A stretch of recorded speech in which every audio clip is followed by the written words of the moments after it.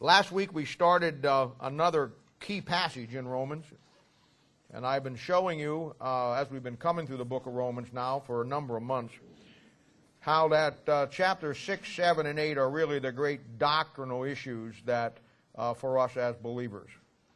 When we get into the book of Romans, we're coming into a time period where basically the Old Testament, God dealing with the nation of Israel, and the Old Testament setup has passed away. We are moving into the church age.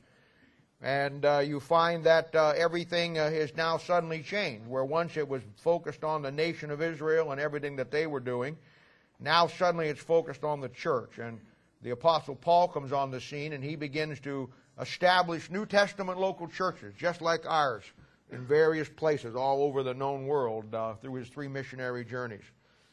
And that's why when you come to chapter 6, 7, and 8, he really focuses on what we now as Christians ought to believe. He focuses on the struggles that we have, and he's very open and very honest about it, and it's something that we can all learn from. And you remember last time we started in chapter 6, verse 18, and it said this: "Being then free from sin, you become the servants of righteousness. I speak after the manner of men because of the infirmity of your flesh.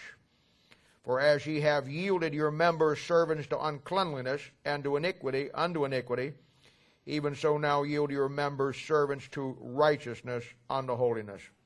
For when ye were servants of sin, you were free from righteousness. What fruit had ye then in those things, whereof ye are now ashamed? For the end of those things is death.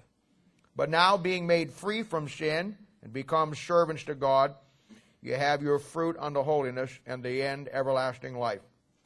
For the wages of sin is death, but the gift of God is eternal life through Jesus Christ our Lord." Now, Father, we thank you and praise you for all that you do for us. And Lord, as the song was said, you look beyond my sin and saw my need. And Lord, that's so where we need to be today in our lives as your children.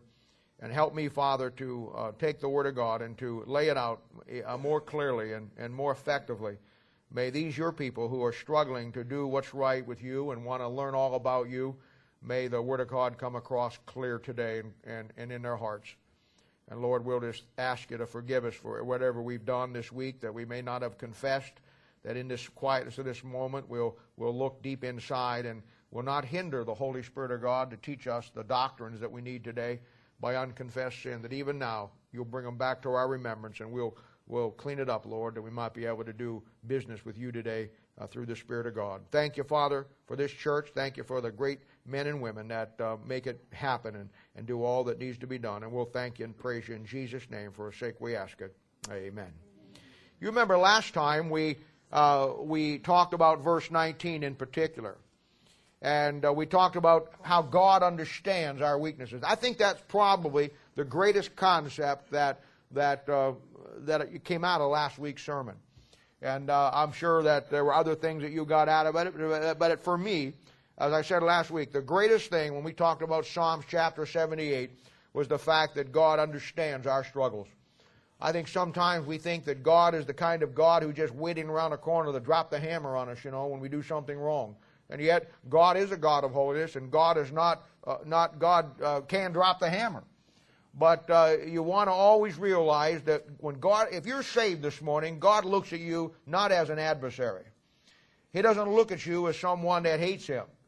He looks at you as his child. And like any loving parent, he wants his child to grow up and be everything that child has the potential to be. So in the course of our Christian walk, he deals with us in those areas and brings to light those things that we need. And I showed you last week in Psalm 78 how the Bible gives that great verse where it says in dealing with the nation of Israel. And again, we saw the great parallels between the two. How Israel as a nation so parallels our walk with God as individuals. And he said to them, after all that God did for them, how they had kept forgetting God and going after other gods. And yet, instead of God coming down and wiping out the nation of Israel, the Bible says that he remembered that they were but flesh. What a great passage that is. We have been looking at every avenue, every concept, every combination of biblical principles to help you achieve that victorious Christian life. And, you know, and we are living in a day and age in Christianity where there's no question about it. We are living in a day and age in Christianity where Christians are defeated. There's never been a time when sin has probably run more rampant in the body of Christ to destroy. And there's a lot of reasons for that. But my job and what I'm trying to do is to help you get around those things through the consistency of your relationship with Christ and showing you how to really build the right kind of relationship. We open up this great study with a great passage here in verse 19 where it says, I speak after you the manner of man because of the infirmity. And remember what I told you? I told you that the Bible specifically lists 3 infirmities that we have. 3 things in our lives that we are identified as problems. Now, if you really want to start to fix your life and put your life where it needs to be, I mean, you know where you start? You start with where God clearly tells you we have issues. And if I want to make my life more perfect for God and perfect myself and what God wants for me, as I should and as you should, where would I start? Well, wherever the Bible tells you there is a problem is where you start. And you start always where God clearly defines and says, this is what your problem is. You see, each of us have individual issues, and maybe my individual issues are not yours and yours aren't mine. But the reality is, because we are human beings and we still are in the flesh, the bottom line is we all have some issues that affect all of us. And those issues will be the same. And if you're ever going to get to the individual issues you have, you're going to have to target the main issues that God says you and I have. And of course, talking about these 3 infirmities. You'll remember that last week that the first infirmity we talked about was the flesh, found in verse 19. And the struggles that we have.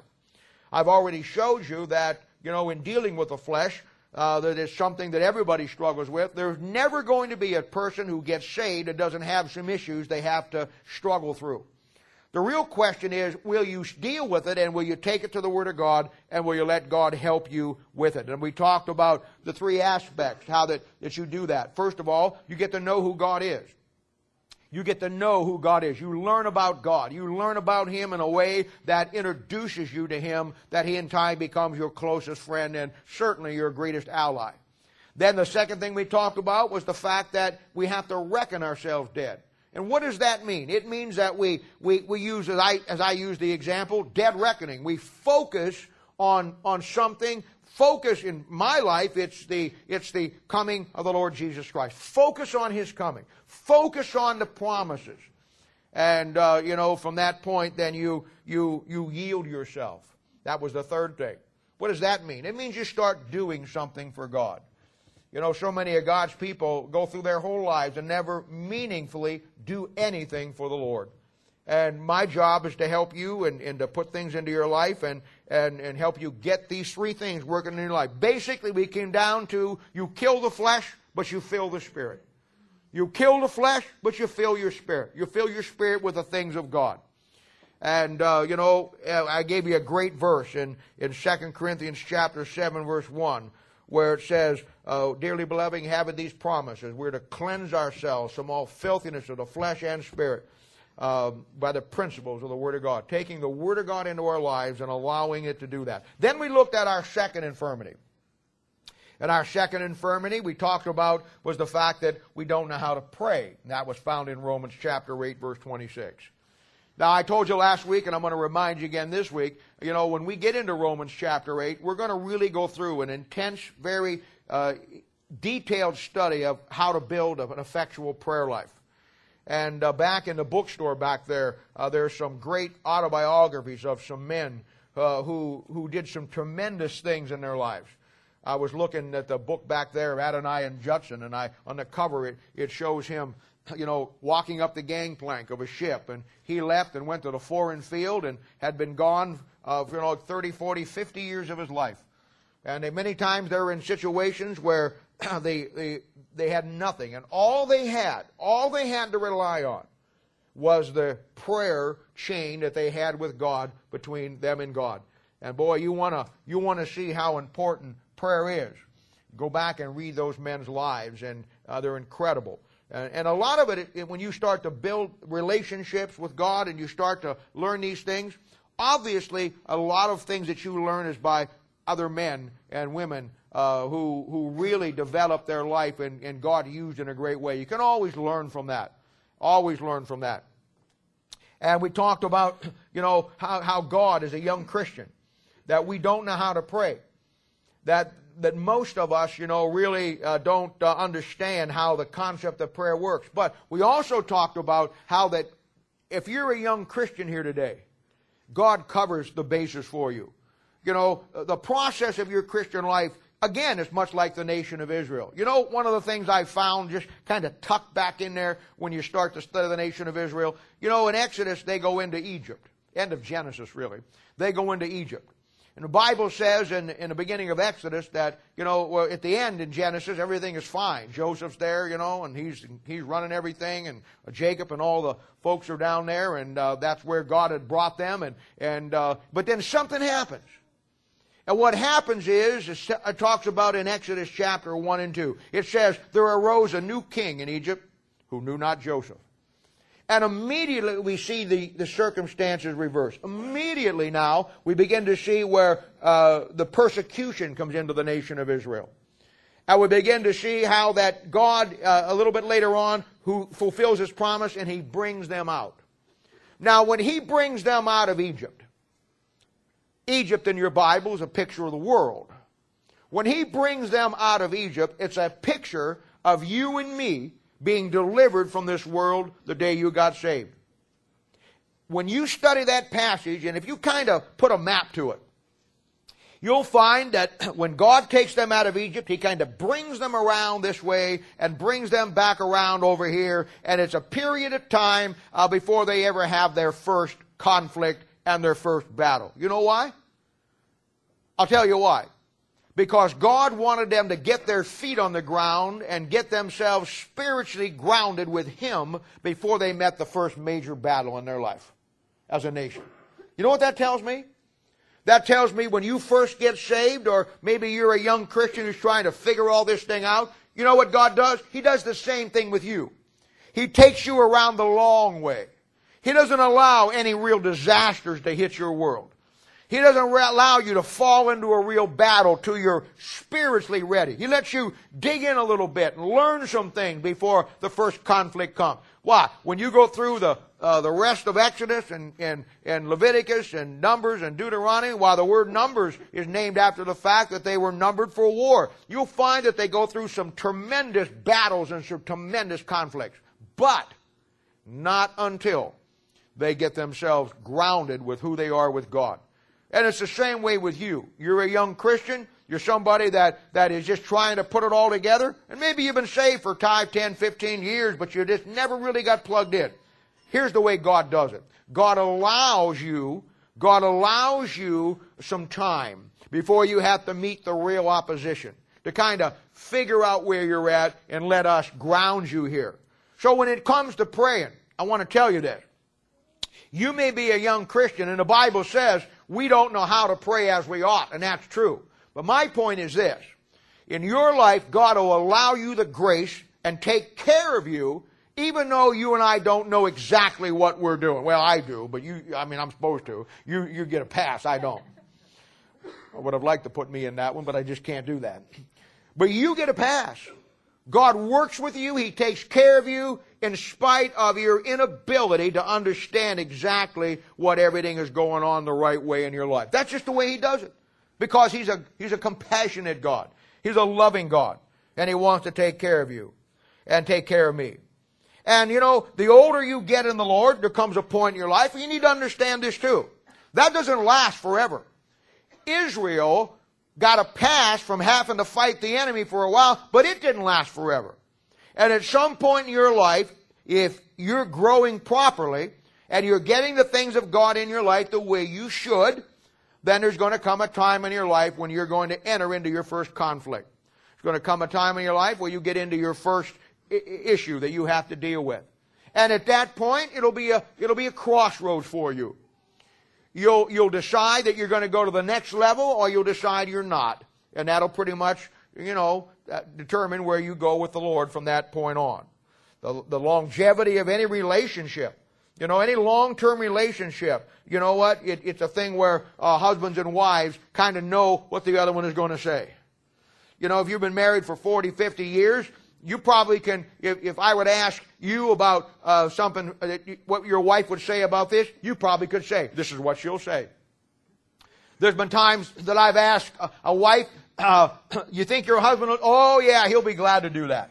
You think your husband will be okay? No, I know him. He won't do that. You know why you can answer for them like that? And most of the time you're accurate? Because you've lived with them so long. The relationship has been there for what, 20, 30, 40 years in some cases? That after all of that longevity of time, you pretty much know what that person is going to say. Well, that's the way it ought to be with God. See? That's the way it ought to be with God. In time in your life, as you build your relationship with God, and you come to the point where you get to know what He thinks and how He responds to certain situations, you ought to be able to tell somebody what God thinks about it. Just as you could go to my wife or even my kids, and they'll say, I'm going to ask your dad about doing this. And my wife would say, well, I don't think you better ask him that, you know. I don't think he's going to do that. Or my kids would say, oh yeah, you know, he ain't going to do that. Why? Because they've seen me in action, good and bad. They've seen the way I respond to things. They know pretty much where I'm going and what I'm going to do and what I think. You and I ought to have the same relationship with God. You and I should be like this. We ought to play a game. We ought to play a game. We ought to play a game. Some Thursday night we ought to play this game. What would the game is simply like this. And I wouldn't put any new Christians in it. Because you're not maybe ready yet unless you said I want a shot at it. But we ought to play a game. It ought to be this. I'll give you a problem. And in 5 seconds or less, you give me where you're going to go to answer the problem. Now that's a good game. See?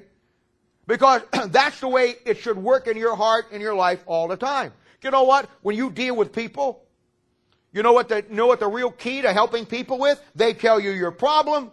While they're telling you your problem, you formulate the answer from the Word of God. If you come over and see me, you know, and you start laying out your particular circumstance and your situation, and you're saying, well, you know, this is where I'm at. I struggle with this. I struggle with that. While you're telling me, I am going systematically in my mind, cataloging where I'm going to go to give you the answer to your problem. It isn't going to be, well, this is Bob's homespun theology or his homemade recipe for your problem. I'm going to take you where the Bible says, because, you know what? I know how God thinks. I know what He's going to say about this particular issue. That's the way we should be with the Bible. And that's what should happen in your life as you continue to grow. The Bible and the ministry is not about giving people our personal opinions. You know, I care no more for your personal opinion about something than I do my own. And I'll never give you, unless I quantify it and say, well, this is my personal opinion. But I'll never just give you my personal opinion about where it's at in life. My job as the pastor is to give you God's opinion on it, see? And, you know, when it comes to prayer, the key is knowing what to ask and what not to ask. And I didn't get into this last week, and nor am I going to get into it today, but we will when we get into Romans chapter 8. As a Christian, there are some things in prayer you have a right to ask God for. And as a Christian, in prayer, there are some things you don't have a right to ask God for. You say, how do you know the difference? By knowing what He thinks. By being so close and intimate and building that relationship that in any given circumstance you say to yourself, I know what God says about this. I don't have a right to ask that.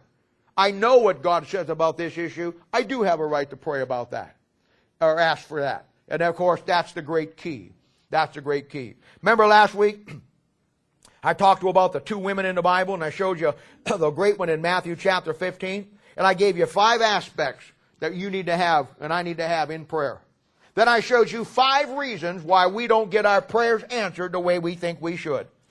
And, you know, that's just some great stuff that will begin to help you, and we'll put it together as we get on far in the book of Romans. I could never underestimate the importance of prayer in a Christian's life. But unfortunately, in most cases, and this is a sad thing to say, our prayers never leave the room. Now again, I put within that context all you young Christians who are trying to find your own way. But you know what? Prayer is a lot like mailing a letter. And maybe this will help you understand what I'm saying. If you sat down and you wrote a 10-page letter to somebody, and you wrote out there and you detailed everything in that letter to that person you wanted to say, and then you're going to mail it. So what do? You fold the letter up, drive off to the post office, drop it in the mailbox. You didn't put it in an envelope. You didn't put an address on it. You didn't put a stamp on it. You just simply wrote a letter, put it in everything that you wanted to say, and then took it over to the mailbox, dropped it in, and you thought the post office working person would figure it all out and get it to where it was supposed to go. Is that going to happen? No. And you know what? When it comes to prayer, your prayer, my prayer, there's an envelope it needs to go in. There's a certain way it needs to be addressed. And there needs to be a stamp on it. And there's some things that when you pray, you have to put that prayer in. And of course, most of God's people have no idea about that. And if you would ask them to give you 5 verses on prayer in the Bible, to me the most important verse in the Bible on prayer is Romans 8:26 says, I don't know how to pray. See, that's my infirmity. So if I want to get with God and I know how important prayer is, where am I going to go after? I'm going to learn everything I can about prayer. And I say that, when I say that in the case of young Christians, God takes care of you. God will do it. But as you get to a point in your life and you don't learn what's important to God, there comes a point where you just don't go any farther. And that's where you stay. And usually you begin to take steps backwards. Now, those are the 2 things we talked about the last week. We didn't get through the third one, and I want to talk to you about the third one today, and we'll put this section complete then. And the third infirmity we have is found in Psalm 77, verse 10. You want to go to that and look at this. This is a great one. And this is probably the worst one we have. Now, this one I can definitely put myself into because we're all in this boat.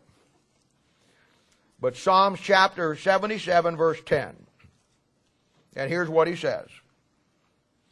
And I said, this is my infirmity. But I will remember the years of the Most High, right hand of the Most High. I will remember the works, the Lord. Surely I will remember the wonders of old. I will meditate also on all thy work and talk of thy doings. Thy way, O God, is in the sanctuary. Who is so great a God as our God? Now, without a doubt, going back, and I've told you before how that the nation of Israel parallels where we're at. Without a doubt, Israel's greatest problem, Israel's greatest single issue that I think led to every other problem they had was the issue that they continually forgot God. And I'm telling you, without a doubt, and I can use myself as the number one example, and I guarantee you if it's my problem, it's your problem, and it's the problem of every child of God, and it's the problem that you're going to face every issue in your life. Our biggest issue is simply going to be forgetting what God has done for you and for me. The Laodicea church, you know that we live in the time period. We know that there's 7 periods in church history out of the book of Revelation. We know that it starts with the early church in Ephesus there and then runs up through all of the church period right up to the time that we live in. And we're living in Laodicea. We also know that the word Laodicea means rights of the people, justice for the people. And we also know that our biggest problem today is the fact that we want what we believe belongs to us and we forget about God's rights. And we're a church that is totally focused on itself today. And because of that, we as God's people are always totally focused on ourselves today. And simply put, my biggest problem, my biggest infirmity, and I guarantee it's going to be yours. You say, well, it isn't. Well, I ain't done yet. By the time I'm done, you'll understand why it is. Forgetting what God has done for you. You know, the ministry, people never remember what you did for them. They only remember what you didn't do for them. And some of you guys are going to be in the ministry. Some of your wives are going to be in the ministry. And you're going to find this is a true statement. when it comes to the ministry, you better get one thing straight in your mind. You better continually remember why you're doing what you're doing. You better never forget that aspect. You better always remember and understand exactly why you're doing what you're doing. Because if you're doing it just before people, I guarantee you're going to be sadly heartbroken, because people traditionally never remember what you did for them. They only remember what you didn't do for them. And we find this all the way through Christianity. Do you really know what's wrong with America today? Now, we just finished the elections last week, and, we've talked a lot about John McCain and Obama and the political system and how it's messed up on whatever side you fall on and all of those things, But you really know what's wrong with this country? I'm going to show you the bottom line what's wrong with this country. The thing that's wrong with this country and its bottom line, and this is not a political statement, this is a biblical statement. Because I don't care politically one way or the other. But if you really want to know what's wrong with this country has forgotten some things. It really has. We just celebrated a couple of days ago on the 11th, Veterans Day. I bet you there isn't two people in this room this morning that could tell me what Veterans Day represents, when it got started, why it got started. It's just, if you're a government worker, it's another holiday you get off. And yet Veterans Day is probably the reason why that you're not speaking German this morning, or Japanese, depending which way you want to look at it.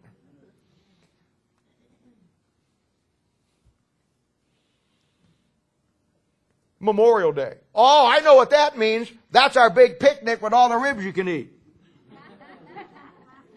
I'm sure some of you think that that's how it got started. That they tasted my ribs and then said, let's make a national holiday out of it. Well, I got to tell you, my ribs are probably worth a national holiday, but that's not how it happened. We have forgotten what this country was built on.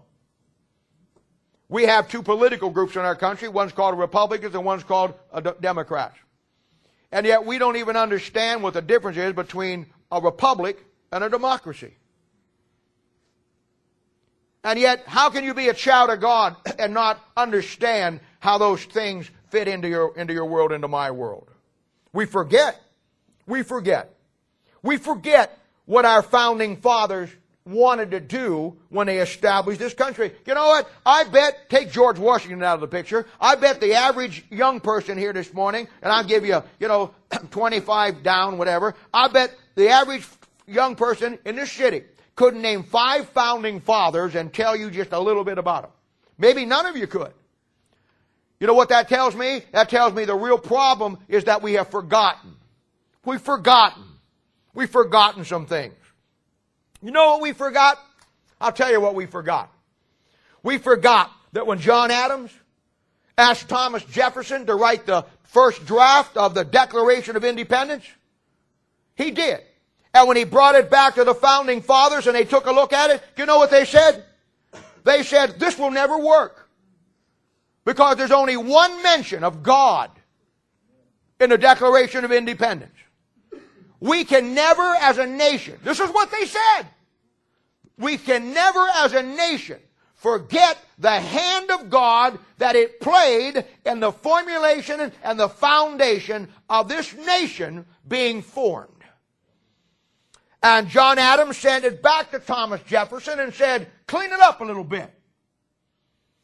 And the final form that they all agreed on didn't have one mention of God, but it had 4 mentions of God. Does anybody here know the 4 mentions of what it deals with God and your Bible? No. You know why? Because we have forgotten. We have forgotten as a nation where we were founded, that the founding fathers, we're telling everybody today to keep God out of government, and they were saying there ain't enough God in government. We've forgotten that. We've forgotten that. And this is not some material you get back there where it says the Baptist idea of what a country should be. You could go to any public library in this city and get the material I'm getting.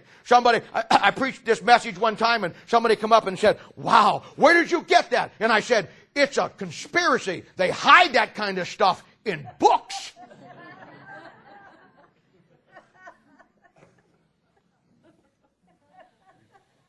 When Thomas Jefferson brought the final draft, he made one reference as God as supreme lawmaker. You know why? Because they understood that the laws of God in a republic was what formed that republic. There was a reference to God as creator. It wasn't God as an intelligent design. It wasn't God as some kind of theistic evolution. It's spelled out very clearly. God as creator. Why? Because they believed that God was the creator. There was a reference in it. The third reference was to God as a supreme judge. You know why? Because they understood that there was going to be a great white throne judgment. The lawmakers back there, saved and unsaved, realized to a greater degree than almost every saved person on this planet today that there was a coming judgment, and as a leader in this country, as someone who took the part of the people who made the laws and governed this land that was designed by God, that they were going to be held accountable in a day of judgment. Boy, we have forgotten that one. And then there was the fourth petition found in there, and that was God as our divine protector. That through the divine providence of God, God would protect, and we'd look to Him because of what He had already done and what He was going to do. Ladies and gentlemen, that took place a little over 226 years ago. Not a long time by European standards. We think in America that when you go up to Boston or you go out to, up to the eastern seaboard someplace, you'll find a church that little sign out there that says this church was established in 1789, and you think, wow, that's some real history. American history to European history is so, you'll go over into Europe and you'll go into some churches that were built in the 9th century. I mean, you'll go into some cathedrals that are in a constant state of renovation because they were built, 1,500 years ago, 1,200 years ago, 1,000 years ago, 800 years ago. That's some history. It just goes to show that it does not take us very long to forget. We have forgotten these things as a nation. This is why our nation is where it's at today. This is why our leadership is where it's at today. And this is why America is paying the price for what it believes. We talk a lot about separation of church and state. Let me show you the fallacy of that. First of all, is there anybody here today that knows the understanding of where the separation of church and state really started? It started with a group of Baptists from Danbury, Connecticut. And they had a thing where they had an issue that they had heard a rumor. They heard a rumor that the government was going to establish an official church religion in the United States through the Anglican Church. So the Danbury Baptists wrote Thomas Jefferson. And they asked him, they still got the letter. And Thomas Jefferson wrote them back and said, no, that is not going to happen, that America will always, when it comes to a church-state religion, America will always practice a separation of church and state. Hey, it wasn't church and state as far as you can't have anything in the state has to do with God. It was church and a church-state religion. We've forgotten that. You know the fallacy of that? A couple of weeks ago we had voting day. We all voted. And you know what you had? You saw a violation of situation of church and state. You see, you can't put the 10 Commandments in a courthouse, but you can have a political voting booth in a church. Now, if separation of church and state is what it is, how do you get away with that? I'll tell you how you get away with it. When you're in charge, you do whatever you want to do. And of course, that's what we're up against. We've forgotten these things. Anybody want to raise your hand today and talk to me about the Northwest Ordinance? You see, the Northwest Ordinance was an ordinance that was put into effect by Franklin, George Washington, and James Madison. You know what the Northwest Ordinance was? It was an ordinance that was put into effect in the early part of this country when states or territories were going to be formed into states. And the Northwest Ordinance was put into effect that said this. You could not as a territory become a legitimate state of the United States unless you honored the Northwest Ordinances, which was put out by those three men, founding fathers, which simply said, you have to teach the Word of God in the public school system. We've forgotten that. We've forgotten that. Has anybody ever read George Washington's farewell address? Well, if you're a certain age, up till 1940, that probably doesn't cover anybody here, but up to 1940, it was curriculum in every public school system in the United States of America. George Washington, our first president, when he went out of office, his farewell address, you know what he did? He listed 12 points. 12 points that he was telling to the future Americans. That's why it was taught in the public school system. 12 points that he wanted to pass on that we better never forget if we want to stay the great country we were. 4 of them had to do with God and the Bible in your life and in this country. We forgot those things. We are the most forgetful people. 226 some years and it's gone. Every memory of what those founding fathers really wanted. Most people don't even know that the founding fathers were influenced by 2 of the greatest preachers they ever were preached the Word of God. Jonathan Edwards and George Whitefield. 2 of the greatest preachers of the Eastern Seaboard that really began what we know in church history as the First Great Awakening.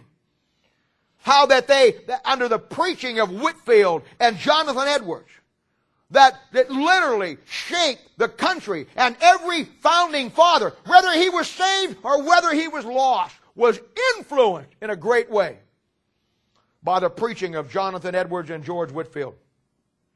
Ben Franklin, by the way, who was an unsaved man, never trusted Christ as his own personal Savior. He was a deist. George Washington was a deist. He wasn't a saved man. You know what a deist is? A deist is someone who doesn't believe that Jesus Christ is very God. Many of the founding fathers were not Christian in the sense of biblical Christianity. But there was an impact of the Word of God and the power of God in this country that unsaved people believed it and feared God more than saved people do today. You know why? Because we've forgotten. We've forgotten. I used to go up to Boston in that area, and I was stationed there when I was in the Army for a while, and I really enjoyed that area. I love that area. So much history in that area. And I had read in one of my studies when I did about a 10, 12-year study on church history and related it to, where we're all at in this thing.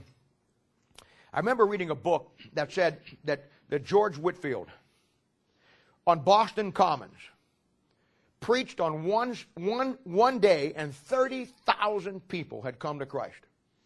And in that book, it had mentioned that there was a plaque on the Boston Commons that was where he stood in that place. Well, I was going up to Boston on a yearly basis. I was preaching at several churches up there, and I was doing a segmented study on church history. I'd go in on a Sunday morning and start, and I'd preach Sunday morning, Sunday night. We'd tell the church, the pastor tell the church that Bob's going to come in, he's going to lay this out for us, so we're going to reschedule everything. We're going to take 2 hours every night, give him all the freedom. And from Sunday to Wednesday, I would lay out church history for that church. And one time up there, well, it took me about 3 times to find it. First time, I went by myself. I wanted to find that plaque. And I searched high and low. Second time, I thought, well, I'll enlist the help of the Parks Department. So I got me a ranger. The ranger was a stranger when it came to understanding where this thing was. Finally, there was an old man in the church that said, oh, I know where it was. I'll pick you up tomorrow morning and show it to you. And boy, he took me right to the spot. And there under the grass was just a little brass plaque about that big. You had to peel the grass away to look at it. And on that plaque it said, on this spot in 1770, whatever it was, George Whitefield preached and 30,000 people accepted Christ. I just wanted to stay there for a while. I thought to myself, if no other place in the world I've ever been, I know that God has been, He had been here. And I just wanted to stay there for a little while and be where the Spirit of God was so powerful that when one man preached, 30,000 people came to Christ. Ben Franklin, as I said, was an unsaved man. He was so influenced by George Whitefield. You know what he said? He said, I never put any money in my pocket when I went to hear George Whitefield preach. He says, because inadvertently, when they passed the plate, I'd put every dime I had in my pocket in. He said, one night, he says, I backed off clearly 1 mile from the open air meeting. 1 mile. And he said, I could hear every word of his message clearly. Incredible power that those men had. They changed and shaped the form. We've forgotten that. We've forgotten where this country was founded and where it's come from. And that's why we are the way we are today, and that's why we're the mess that we're in. We've forgotten that on Thursday, June 28th, 1787. You know, we got some real issues in Congress right now. They can't get anything passed. They probably won't. Because there's a lot of bickering going on back and forth, and that's just the way it is. I mean, when you get two opposing sides or whatever it is, I mean, we talk about reaching across the aisle. We only reach across the aisle in Congress and Senate to lob a hand grenade on the other side. There's no working together for you and me. It's past the point where anybody cares about us. You understand that, don't you? It's what their own personal agendas want by the lobbyists and what they want to do. You and I are out of the equation. They don't care. But what you got here is this. We've forgotten.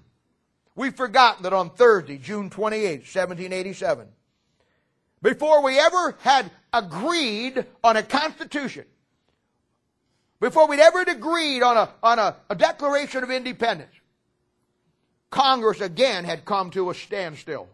Just like today. They was fighting between the parties. There was bickering going on of what it should say and what it shouldn't say. And it had absolutely stalled the process, and it looked like this country probably was not going to go any farther. And then, on that great day, Ben Franklin. Now, at this particular point in his life, he was 81 years of age, and he was in very poor health. And he's still an unsaved man. He probably gave his most stirring political address of his political career. Because on that day, he stood before a bickering Congress who was trying to get their own agendas and everybody want. And they had, in that early day, they had forgotten where they had just been a short time ago. And Ben Franklin, an unsaved man, stood before that Congress on that day and he said simply this. You men have forgotten that 13 years ago where we were and the struggle we were in.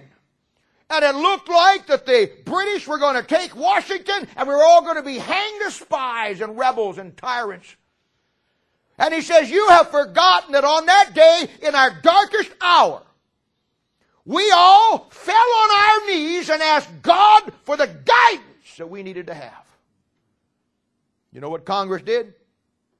They shut down for the next 3 days. And they went from church to church to church to church and had the pastor and said simply to him, preach to us, put us on fire, and get us back to God. And after 3 days, a revival broke out and they went back in Congress. You have the Declaration of Independence and the Constitution that we have today because of things like that. We've forgotten that. We've forgotten that. On just another quick note here. Do you know what's wrong with Bible Christianity today? We've forgotten. We've forgotten who we are in Christ Jesus. We've forgotten what we believe. We've forgotten why we believe it.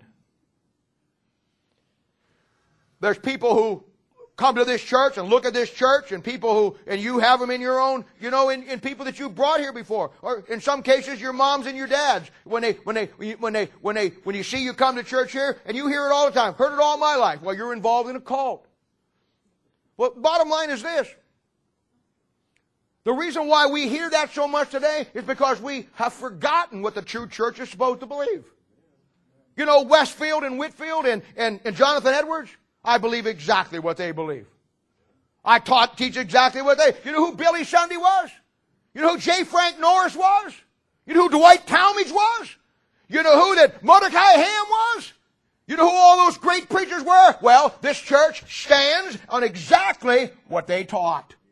You know why you get that? Because you don't know what the real deal looks like. You've forgotten. We've forgotten. We don't know what the truth is anymore. We use those things as a cloak to get what we want done. But we've forgotten who we are. We've forgotten what we believe. We've forgotten why we believe it. We've forgotten how God has protected us and brought us to where we're at today as Christians. You couldn't take a map and run back through history and show a true line that you could ever keep from getting some false teaching and follow it right through. That's why that chart is up there. You can follow that chart, and we are right on that chart where every Bible-believing, Bible-oriented, everybody who ever held the Word of God where it is, we believe today exactly what they believed in 1900, 1800, 1700, right back to where it goes. You see, we've lost our roots. Lost our roots. Listen, 95% of my ministry is not teaching you something new. 95% of my ministry is reminding you of things you've forgotten. You know what our infirmity is, me and you individually, as a child of God? You know what our problem is, why we struggle with things? I'll tell you why. Because we have forgotten what God has done for us. Individually. God's people today are the most unthankful people in all the world. Selfish, self-centered, unforgiving, worldly, spoiled, the biggest bunch of misfits you have ever seen in your life. Why is it, ladies and gentlemen, we as Christians today, why is this? Why is it that we always insist on focusing on what we don't have instead of looking what we do have? So we've forgotten. We've forgotten that the Bible says in 1 Timothy chapter 6, verse 6, that godliness with contentment is great gain. You know, for a number of years when I first came to Kansas City, I worked as a youth pastor with Truman Dollar. And Truman Dollar was one of, I learned more. He's one of the three men in my life that really formed and shaped my aspect of the ministry. And I used to spend time, and I get to driving different places when he spoke down to Springfield, and he'd ask me to drive him down there, and I had some great in-depth conversations with him to find out, what he really thought. Because he was a man who represented, really, Christianity in the 70s and the 80s. And he was a bright and upcoming star in the fellowship, and, I wanted to learn everything I could. And I remember one time we had a particular issue in the church back there, and I didn't know all the ramifications of it, but he just started to talk to me, and I could tell he was frustrated. And in a conversation came about, and he looked over to me and he says, "Bob," he says, "remember this." He says, "I know you're young," and he says, you got a great future. He said, "but I want you to remember this." He says, "People are never going to remember what you did for them yesterday. They're always going to want to know what you're going to do for them today." You know what? When he said that, I didn't really understand what he said. But you know what? That was probably 30 some years ago. I know exactly what he's talking about now. And with that same thing, let me just say this. I have a lot of faults. I know that. But let me tell you one fault that I do not have. If I can tell you one that I do not have. I have plenty that I won't tell you about. but let me tell you one I don't have. And that is ingratitude. I want you to know that I'll never come to the place in my life that I will think that this church is what it is because of me. Never. Never. I know that some of you love this church. I know that some of you love this ministry. Yes, I know that some of you love me. I know when there's ever a dirty job to be done that some of you are the first in and the last out. I know that whatever I do that tries to make this thing as an outreach, that you're there with me and you help me and that I can count on you, and whatever there's a dirty job to be done. It's not because of me. It's because you love God, you love this church, and you understand that what it takes to make this thing work. And I've got a lot of faults, but ingratitude is not one of them. And I want to tell you, someday at the judgment seat of Christ, you're going to stand there, and you're going to be where you, all through this, you were the behind the scenes. You see, you look at me up here, and I teach Sunday morning, and I I teach Thursday night, and I'm the one that everybody gets focused on, and I'm the one that, that solves your problem for the most part, and all of that. And so there's a tendency to think that this place couldn't run without me. And the bottom line, the truth of that is that's just not true. That's just not true. I know that someday I'll be gone, and someday that if Jesus doesn't come, I'll no longer be able to pastor this church, and I know that somebody here will take that church over, and I understand that the church will, nobody can be a Bob Alexander. Thank God for that. There's only one of me. And it'll redefine itself, and it'll refocus itself, and it'll move right on, and it'll never end. You know why? Because it isn't my church. It's God's church. The real important part of this work is not me. It's you. And I never think for a minute that it's me. I never think for a second that it's something that I have or something that I do. I'm just part of it that God has put here. God has built it around my personality, built it around the way that I am. But you know what? God, when I die, if Christ hasn't come and He can lift that thing out, put somebody else inside of that, the church will just reform itself around that. And because the absolute principles are the same, it'll just move right on down the line. Some of you have stood through this church through thick and thin. You figured out that this church is in its mission. You declared in your life that this is God's work, and you're going to build yourself into it, and you see, I can't claim that. I get paid for what I do. I mean, a great passage here is in Luke chapter 17, verse 9. A servant doesn't get reward for what he's supposed to do. I get paid for this. You don't.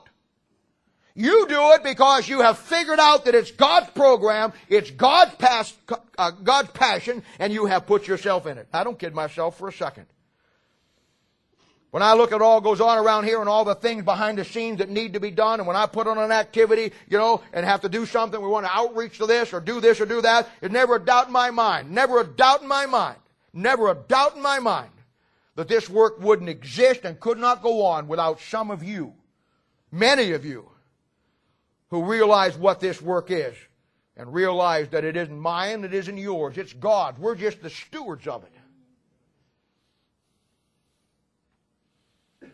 But I want you to know I will never take you for granted.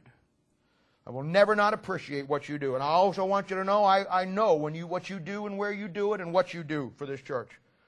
I know what you do. I know when there's something being done out there and an activity being done and you're there. I know that when something has to happen and you cover the bases, you got it done.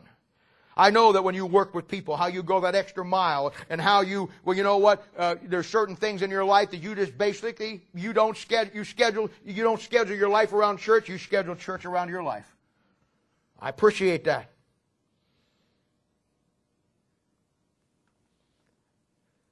But we've forgotten some things. Now in this passage, in Psalm 77, look at verse 10. He lists three things not to forget. And your life and my life as a child of God, these are the three things that we have to focus on, because this is exactly what we forget. He says in verse 10, remember the years. Remember the years. You know what that's dealing with? You know what every Christian has to remember? We need to remember what it was like before God saved us. Now, I'm not one who likes to dwell on the past, and I don't think anybody needs to drag up all the glorification of what their sin was. I mean, there's a time and place for all that. That's not what I'm talking about. I'm talking about remember the years. Remember what it was like when you were unsaved. Remember all the years without God. Remember the difference that He made when He came into your life, and now you look back and remember the contrast from darkness into light. You remember back then the things that you thought were important, and now, after 4 or 5 years of being saved, the things that are important? It's funny that time has a way of misfiguring things. We get freeze fixed in our mind. I'll meet somebody that I haven't seen, for 15, 20 years. And in my mind, I remember them the way they were the last time I saw them, And then I look at them and, boom, they're 15, 20 years older. And I'm thinking, all the times I say, oh, this must be his dad. Oh, no, it's him. A couple of years ago, I went back to my home 1451 Alden Avenue. No, somebody else lives in it now. My mom moved down the road. And I went up there, and it was for sale. So I went in there, and I asked, well, if they're for sale, they're probably showing it. So I went up there, and I asked the woman who came to the door, I said, you know what? I said, I was born and raised in this house, and I said, I've been out of it. I said, would you mind, I know you got it for sale. I wouldn't ask this, but would you mind, before you sell it, could I just go through and remind myself what it was? And she said, oh, sure, come in. You know what? The first thing that struck me, how small it was. Because in my mind, I remember it being a Taj Mahal. We went upstairs in the bathroom. We had to walk in this way. It was tiny. I walked into my dad's bedroom, which became my bedroom. And I thought to myself, how in the world did I ever get all my junk in here? I looked in the other bedroom. We only had a 2-bedroom house, and everybody had to kind of keep sleeping shifts, you know.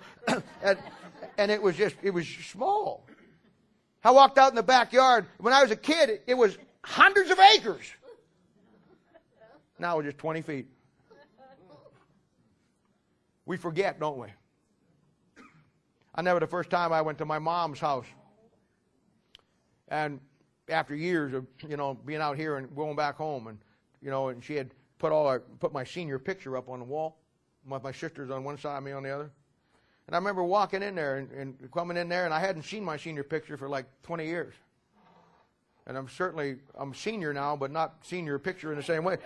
And I remember walking in there, and I thought to myself, who in the world is that? That's me. Man, I was good looking. And I thought to myself, who is that? Who is that? We forget what we look like. You know why? Because we get fixed in our minds the way things are. That's what we do. That's what we do. Time has a way of changing things. You know what else we forget? We forget how the world treated us before we got saved. Yeah, we go to a point because we forget the day, don't remember the years. We forget how it was. We forget how it was before we got saved. You know, Israel again had the same problem. You ever read over there in Numbers chapter 11, verse 45? They're out of Egypt now, and they've been coming down the road here, and they're probably out, I don't know, maybe a year or two. And now they're out in the backside of the desert. God has supernaturally brought them out of Egypt, through the Red Sea, and now is supernaturally feeding them with the manna and the quail from heaven. He's provided everything that they need. And in this particular passage here in Numbers chapter 11, verse 45, you see exactly the problem you and I have. They have forgotten what it was like in Egypt. And to me, it's one of the greatest passages and statements in the Bible, the way you and I look at things. They're talking about the fact that, first of all we got to eat is this old dry manna.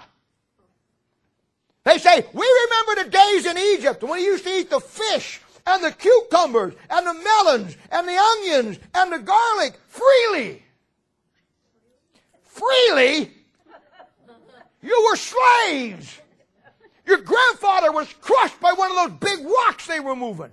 You had the scars on your back. You starved to death. You slept out in the rain. You slept out in the mud. And you had a taskmaster that whipped your back. You worked 24/7. You never got a day off. You worked till you died. Freely?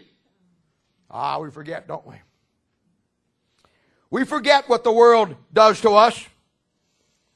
They're building the pyramids for 24/7. You and I in a world system that wants to destroy us. Making bricks and then having to keep a certain tally. And when you don't do it right, they take away the straw and make you keep the same tally and then punish you if you don't. Make you slave labor.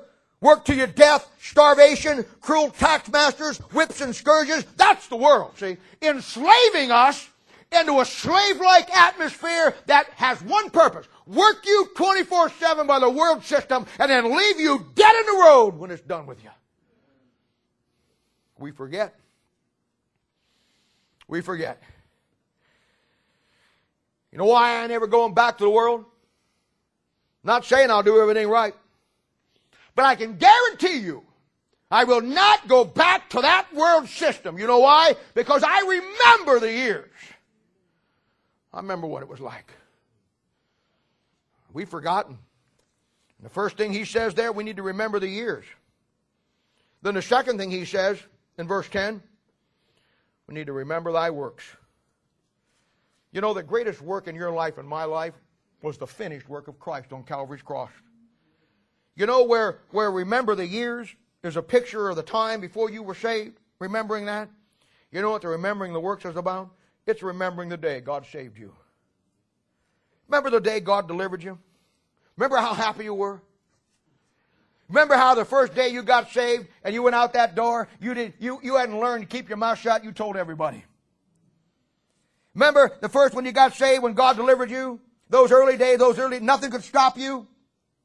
You had the joy down in your heart. Your eyes sparkled, your cheeks flushed. I mean, you were so excited. You would never be late for this, never be late for that. Boy, you wouldn't miss a thing. You were always there because you knew what God had done and a great change in your life. What happened? I'll tell you what happened. We've forgotten. Why are God's people who are saved and on their way to heaven so indifferent to God at this point in their life? How'd you lose the joy, the passion of serving God? Now it's a labor. Where once you couldn't wait to do it. Where once He was first, now we work Him in around our busy schedules. And we wonder why our life has so many problems. Listen, His death on the cross, my friend, is the key to everything. You remember the works, the finished work of Christ. Remember the price that was paid. You know, young Christians, and I tell you this, and I see it. Young Christians, when you get saved, and I see it in this church, and it's a good thing, but you got to understand it. As a young Christian, you get saved, you got a lot of emotion. You got a lot of excitement. But the downside is you don't have any depth to you. You don't have any roots down yet. Or you got saved and you got a weight off your shoulders of 1,000 pounds and you feel better and you're in a place now where everybody loves you and you can grow and you can really go and do what God wants you to do, and you feel the burden, as all the songs say, burdens were lifted at Calvary, you know, and you got a new life, a new beginning, and a new creature in Christ Jesus, and you're excited about it. But the problem is, you got to change that emotion. And through the process of putting the Word of God in your life, you got to turn that emotion into passion. No, there's a difference between emotion and passion. Emotion has no direction. It's just emotion. Passion has a purpose. Passion has a perspective. Passion has a direction. And when you understand that when you got saved, you go get you a new Bible, you get you this, you get you that, you line up on all the books, you're going to know it, you're so excited, you read it every day, you pray, and then after a while, it kind of loses its excitement. Where after a while, you wouldn't miss Thursday night if your life depended on it as a young Christian. After a while, I got this tonight, or I got to do this. After a while, I can't be there this Sunday because I got to go do this or do that, and I could do it later, but you know what? I need to go ahead and do it. And all the emotion begins to fade, and because there was no stabilizing in the Word of God, no principles that you took that emotion and developed it into passion. That's the problem.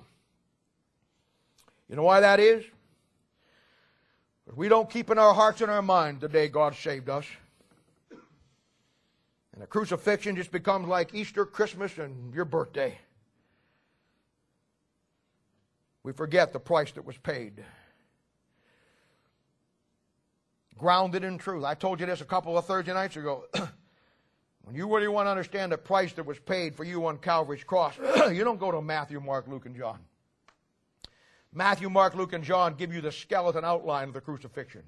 Matthew, Mark, Luke, and John basically gives you the historical perspective. It's a tremendous moving passage when you just read it. But if you really want to understand, if you never want to forget what happened the day God's work finished for you and for me, you don't get it out of Matthew, Mark, Luke, and John. You go back to Job. You go back to Isaiah. You go back to Zechariah. You go back to Jeremiah. You go back to the book of Psalms. I guarantee for you, my friend, every moment from when he stands before Pilate right up to the time when he dies on that cross and he pays the ultimate price is recorded for you and for me. From hour to hour, almost minute to minute. When they lifted him up, when they put the nails in his hands and his feet, when they laughed at him, when they made fun and shot dice for his garment. Every aspect is recorded, showing you not just what happened to him, but what he was thinking on the cross of Calvary as he hung there and paid the price. Ladies and gentlemen, whether you know it or not, he had your name on his lips. That is one of the most personal aspects in our discipleship lesson. I think it's lesson 3, isn't it? No, maybe lesson 2. We talk about the ordinances. 2 ordinances in your Bible. One of them is the Lord's Supper. The other one is baptism. And when we explain that, or at least when I explain it, I take that concept of the Lord's Supper, and I show that in the Bible, the biblical way it's done, is the way we do it here, is there's 2 aspects to it. There's the difference between the Lord's Supper and then there's communion. It looks like in the early church there in the book of Corinthians that they all met together first for a meal. And they sat down and they ate together. And then after they had that meal together, the fellowship meal, which is called the Lord's Supper, based on the Last Supper they had up there in the room, they have that meal together with everybody together. And then it looks like that from that point they move into what we call the communion. Now the word communion means togetherness. It means a oneness. And what happens is this, and I tell people this when I disciple them. I tell them that, and this was the process. They all were to come together and eat together. Because you know why? Because you know we all get in a good mood after we get a good meal. That's human nature. I can be the foulest mood in the world and sit down and have a nice meal and feel good about it, and I don't care what you do. You can do whatever you want to do. I'm happy now, see? Because we're that carnal. Nothing has really changed except my fat gut got some more food in it, see? And it's a thing now where you're happy because your flesh is satisfied. But God understands that before you get to the communion side, there needs to be a time of fellowship with other believers. So what do? God uses human nature. They get together and they have a meal. They sit around and they talk. They get some of Grandma's fried chicken, some of Aunt Betsy's baked beans, and you get some of this, and you get so-and-so's apple pie, and you get it all down there, and we all eat, and we're all sitting around, and you know, suddenly we start feeling good about everything, you know. And then the Lord's Spirit says, okay, well, what about so-and-so over here? Oh, yeah, you know what? And so what you do is you start feeling good, you get full belly, and you get everything going, you know, and then you start getting tied into, boy, this is a great place God's given us. I just love everybody. Oh, I love this. And God said, you love that person over there? Well, you kind of love that person. But God says, well, you better love everybody. And so you know what you do? You go over and you say, you know what? You know what? This is such a great time. I didn't mean to. I'm not going to shake my hand. Oh, thank you. I'm sorry everything I said about you. You forgive me? Done. Ding dong, dong dong. Okay, good. And is that what you do? And now you start saying, oh, and I got so-and-so over here. You know what? I'm sorry I was the one that ran over your dog and just kept on going. I'm sorry about that. You know what? And you get it right? You get in a fellowship attitude. You thank God for what you've got there. And then, you know where you go? You do that together. You do that together. That happens as a church. But then you move into the communion part. And when you go into that part, you can't go as a group. Oh, you will. But you go one by one. Oh, we're all sitting here in a group. But you commune with God between you and God. It's between you and Him. You know why you can have the meal and have everybody together and enjoy that, but when it comes to the communion, it's got to be between you and Him? You and Him? Because when He died on the cross, it was between you and Him. That's why. Me and Him. He wants you to look at that, His death on the cross, and like the only person He was thinking about on that cross was you. Church is getting a lot of fights about things. You know, I like to see a good fight in the church over. Somebody saying, well, He died for me. And across the aisle saying, no, He died for me. And He said, He did not, did too. And then you two just knock down, drag out right here in front of everybody over who He really died for. The truth of the matter is, I wouldn't break it up. You know why? Because they're both right. He died for you and couldn't care less about her from your perspective. He died for you, didn't care less about her from your perspective.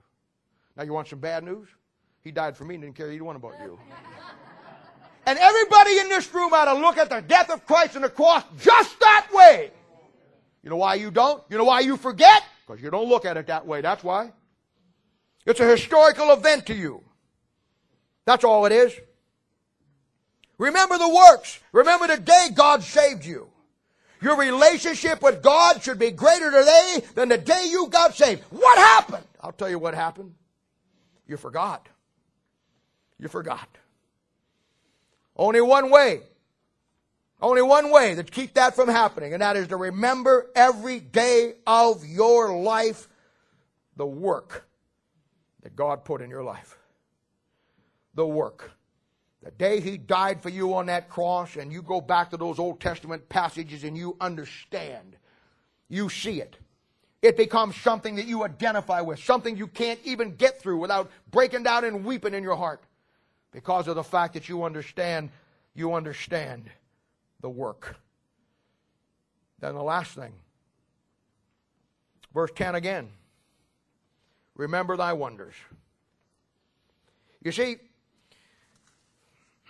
we got to remember the years. That's before you got saved. You got to remember the work. That's the day God saved you. Then you got to always remember the wonders. That's what God's doing in your life since you got saved. That's what He's doing in your life. The miracles that God has done in your life.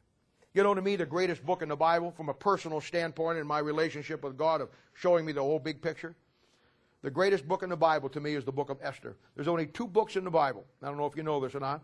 There's only 2 books in the Bible that when you find them, the name of God, Christ, or the Holy Spirit of God is not mentioned in any way, shape, or form. Only 2.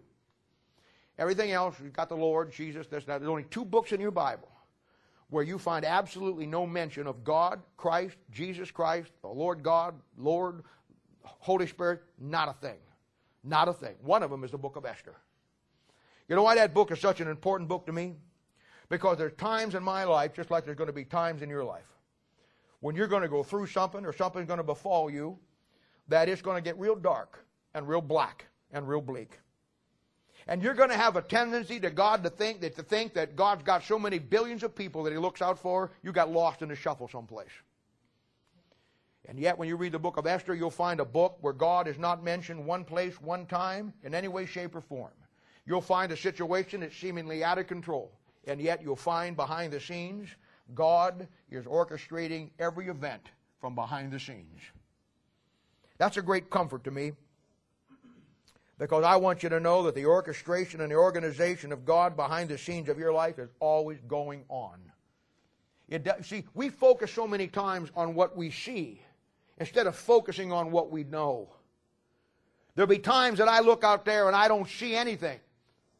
And that has a tendency to shake you up unless you focus on what you already know for sure. That's what I mean about the Bible impregnating your heart to the degree that you have such a relationship with that book that when darkness comes, when tough times come, when things happen in your life, when your life goes upside down, it's not about the event. It's about the one that's orchestrating the events in your life. That's why I tell you young men for ministry, and I lay it out to you all the time, that the thing that you have to constantly do is look around, look behind, and look ahead in every aspect of your life. And when I look back, I see the hand of God in my life. And I'll tell you what, it's the absolute wonder that He's done to get me here where I'm at in my life today. You know, I look at how many times He spared my life, even before I was saved. I look back at the goofy situations I put myself in before I was saved where I could have been snuffed out and killed just like that. I look at the goofy things that we've all done and I've done in my life and how that God has spared my life from disaster. Because it's just a stupid thing that I said, I'll do this. I can do that. Oh, yeah, that's only 2,000 feet high. I can do it. And you know what? And all had to do was take His hand off for 1 second. I think of how many times He's used me. And there's anybody that is unworthy to be used to preach the Bible, it's you. I mean me. It's me. It's me. I don't understand why God chose me. You know what? Being a pastor, without a doubt, to me, this is why I don't deserve it. Being a pastor is the greatest calling on this planet. It's better than any kingship. It's better than any presidency. It's better than anything. There's no money that can buy it. Being a pastor is the greatest privilege and the greatest calling on planet Earth. I understand why God put me into it. That's not where I was headed in my life. If I'd have kept on my life the way I'd going, I'd been dead by now, I guarantee you. I'd have been in some war somewhere, someplace, and would have got one right between the eyes. But God in His hand. I look back and I see how my course was going back then, what I wanted to do, make a career out of the military, do what I wanted to do, and God reached His hand down and said, I got other plans for you. At the time, I was upset about it because I wanted to be a career soldier. And at the time, I wanted to give my life to it. But you know what? And I was upset and mad. Here I was during the Vietnam War. Everybody else wanted to get out, couldn't. I wanted to stay in, couldn't stay in. I was mad. But I look back on it now, and I understand His wonders. I see what He did. I think of how many times He's given me the courage to stand for right. How many times He's given me the courage when I was scared to death to stay in the fight. I remember the wonders. Let me ask you a question. Do you have a list? Do you have a list? You've been saved 5 years or more. Do you have a list of the wonders that He's done for you that got you where you're at today? I remember an airport in Chicago 20-some years ago, maybe longer than that. I was flying from Kansas City to Mount Pelier, Vermont. A friend of mine, church. He had me up to preach, and I was going to kick off that night. He had a big thing going, a big banquet going, and it was just a big thing. And I left that morning and had to go through Chicago. Well, my life, as you might know, your flight in Kansas City was delayed, and then when you get to Chicago, the plane was on time, but many planes were delayed.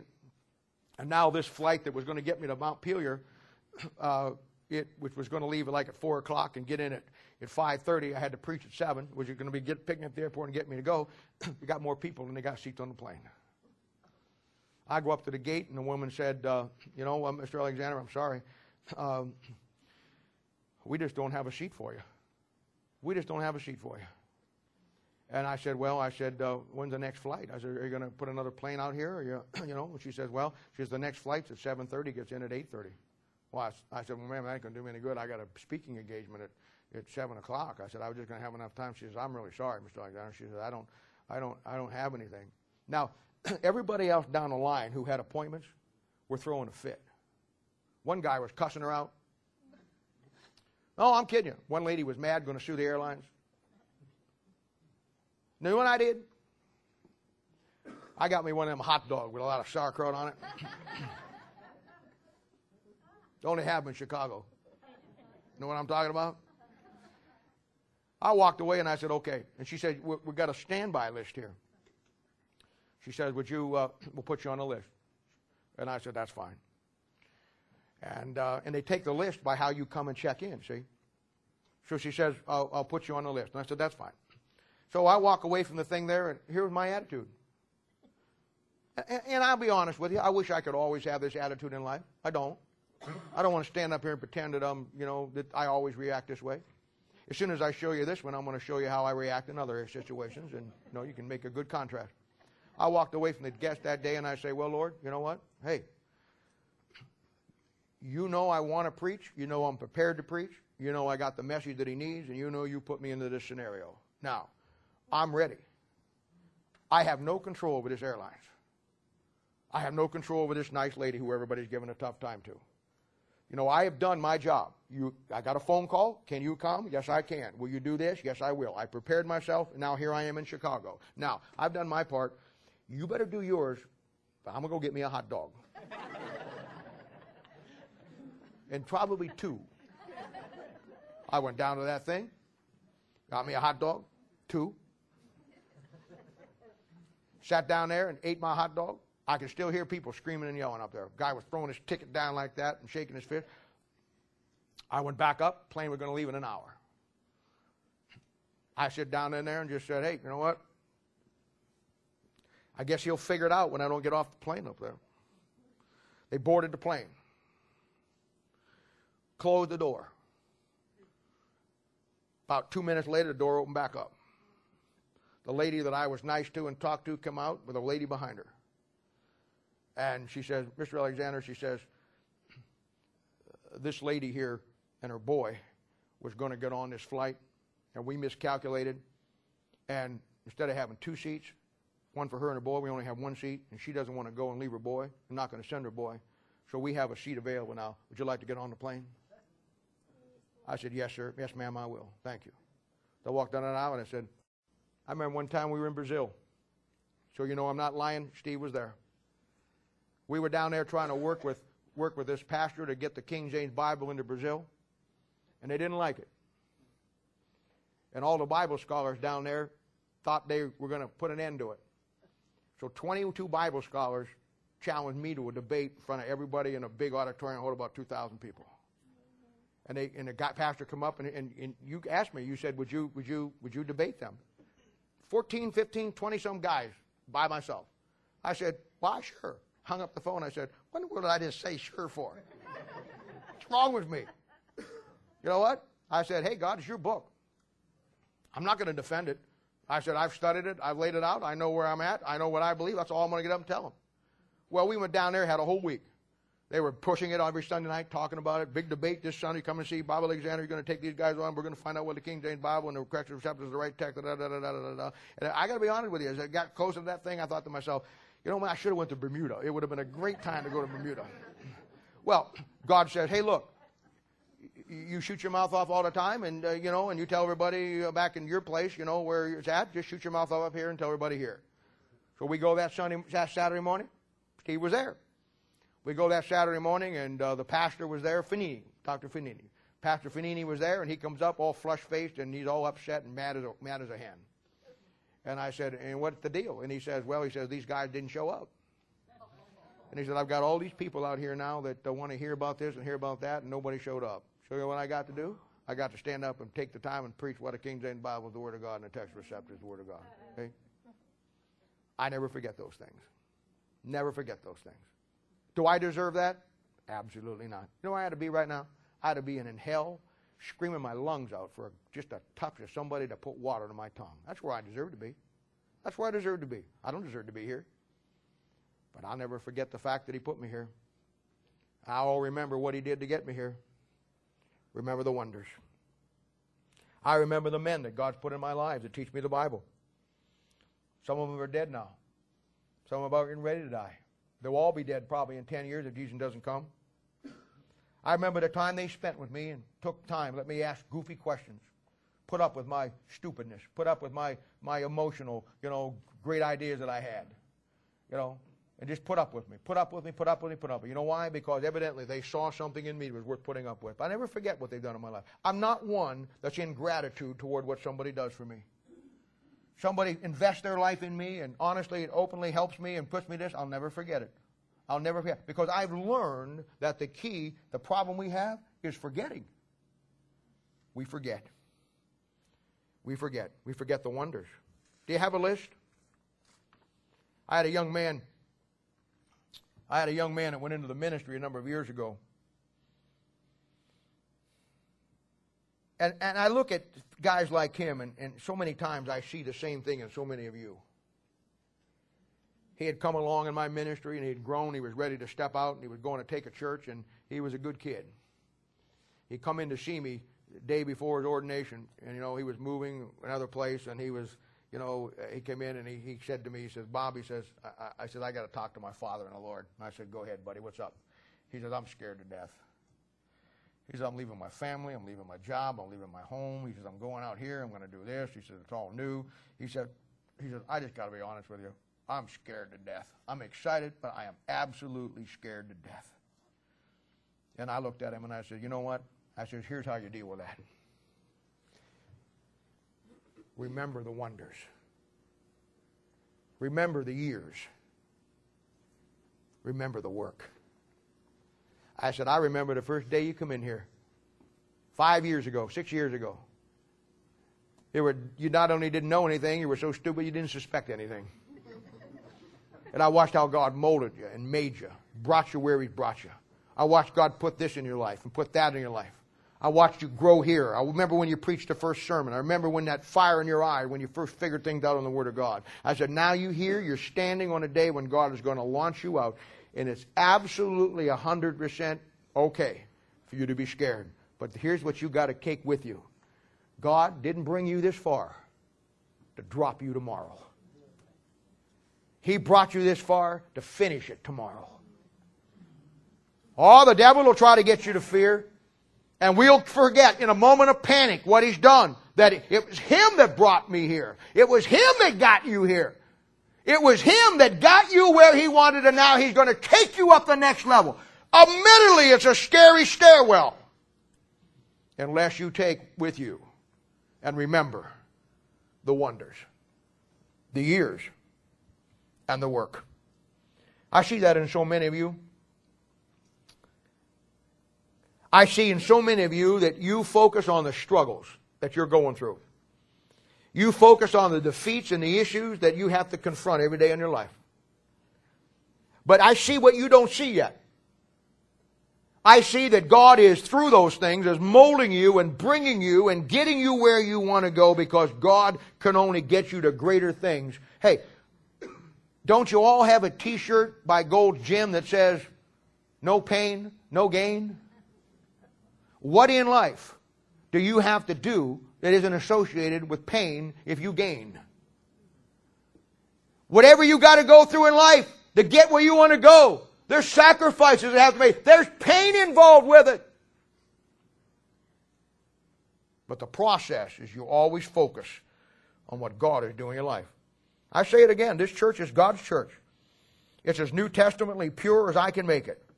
God uses this church in many ways. For some of you, it's a new beginning. For others, it's your last stop. But that's just the way it is. God will bring you to a place where you have to face the issues that keep you from going all the way and deal with them by seeing what He's done in your life and then moving through the next one. Or you'll stay where you're at, you'll not go through it, and you'll just pretend that He's using you, and you'll just go through that mode all the rest of your life. Remember the wonders.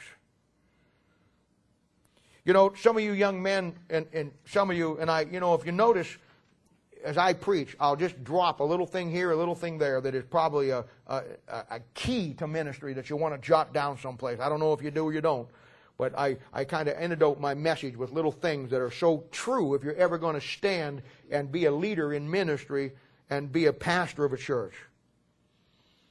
The ministry is people. But in the ministry, to keep yourself positive and keep yourself focused, you never focus on people. You just can't. We're all flesh. We're all weak. We're all going to fail. You're going to let me down. I'm going to let you down. People who are your friends today will be your enemies tomorrow. In the ministry, you can never focus on people. But you always focus on the wonders that God does in your life. Because the people will fail, I'll fail, the wonders never fail.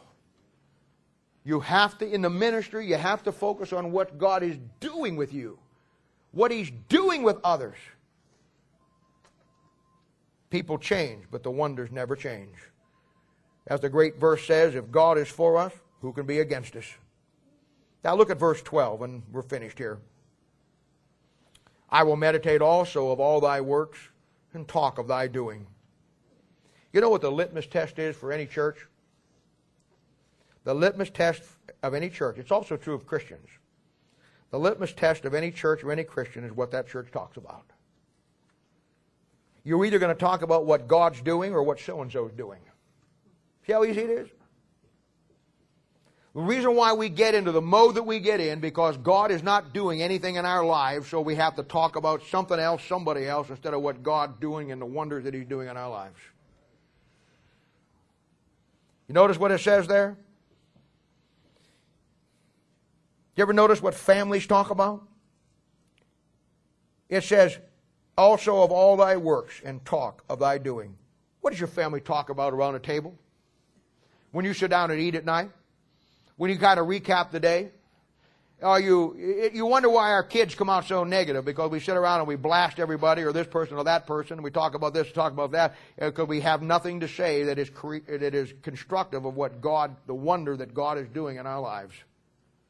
Incredible. And then verse 13, and here it is. And I'll leave you with this. He says in verse 12, I will meditate also of all thy works and talk of thy doings. Thy way, O God, is in the sanctuary. Who is so great a God as our God? Now look at that. Thy way, O God, is in the sanctuary. Now, in the Old Testament, the sanctuary was within the Holy of Holies, the tabernacle that they carried throughout the nation of Israel's journey for those 40 years. Within that tabernacle was the sanctuary. The sanctuary was where the Holy of Holies was. The sanctuary was a place that only one man went in. All the other priests could work out here in the area of the tabernacle, but when it came to going into the Holy of Holies in the sanctuary, only one man could go in. Now that's a picture of what, in the New Testament, of where you and I are at with the Lord. Where in the Old Testament, the sanctuary was a physical place that one priest went in the New Testament, the sanctuary is my heart and your heart. It's the most holy place in our lives. And this is like when we talked about communion.